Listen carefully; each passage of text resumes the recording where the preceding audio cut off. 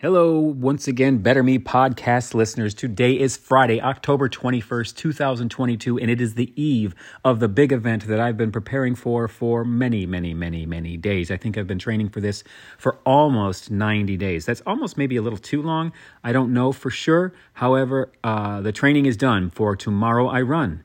I didn't plan on that to rhyme, but it just kind of happened, and that's the way my life goes most days. Where am I at? Well, I just had an amazing dinner with the entire running crew and also my pit crew. It's been a phenomenal day of traveling and shopping and just really relaxing and eating. Funny enough, I didn't actually eat until dinner. I wasn't feeling right in my stomach and my gut. And so I just decided to fast most of the day and then just have a really nice dinner. So did that. Unwinding now. It's late. It's like 9 o'clock.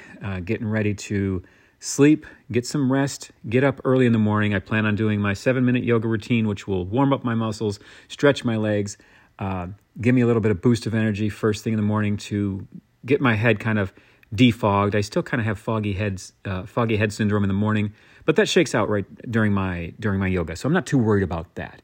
What I am excited for is to get running. It's been driving me nuts. These taper days where I'm running 3 miles here, 4 miles there, 5 miles here. That's driving me crazy. I want to get out and actually run some distance. So I'm looking forward to that.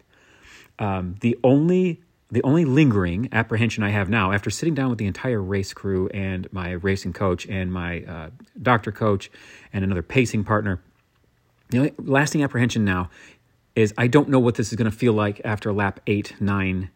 10 doesn't matter. What it feels like after 10 has zero bearing on anything because that means I hit my goal.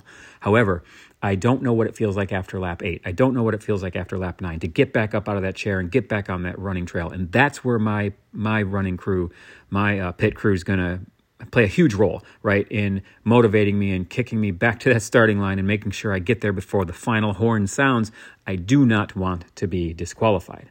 So that's the only thing on my mind as I move into tomorrow. Now, this is episode 49. I didn't plan on this to happen, but I think it's really cool that tomorrow will be episode 50 of the Better Me podcast when I actually set foot on the track.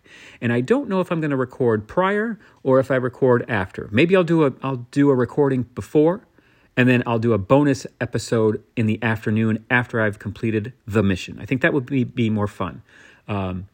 I don't think I'll be able to incorporate some of my running crew on that episode because they're going to still be running. These crazy runners are planning to run 48 hours of this. I am not, however, planning to do that very thing. I'm just going for 10, possibly for 11, depending on if I come in enough time after 10 hours.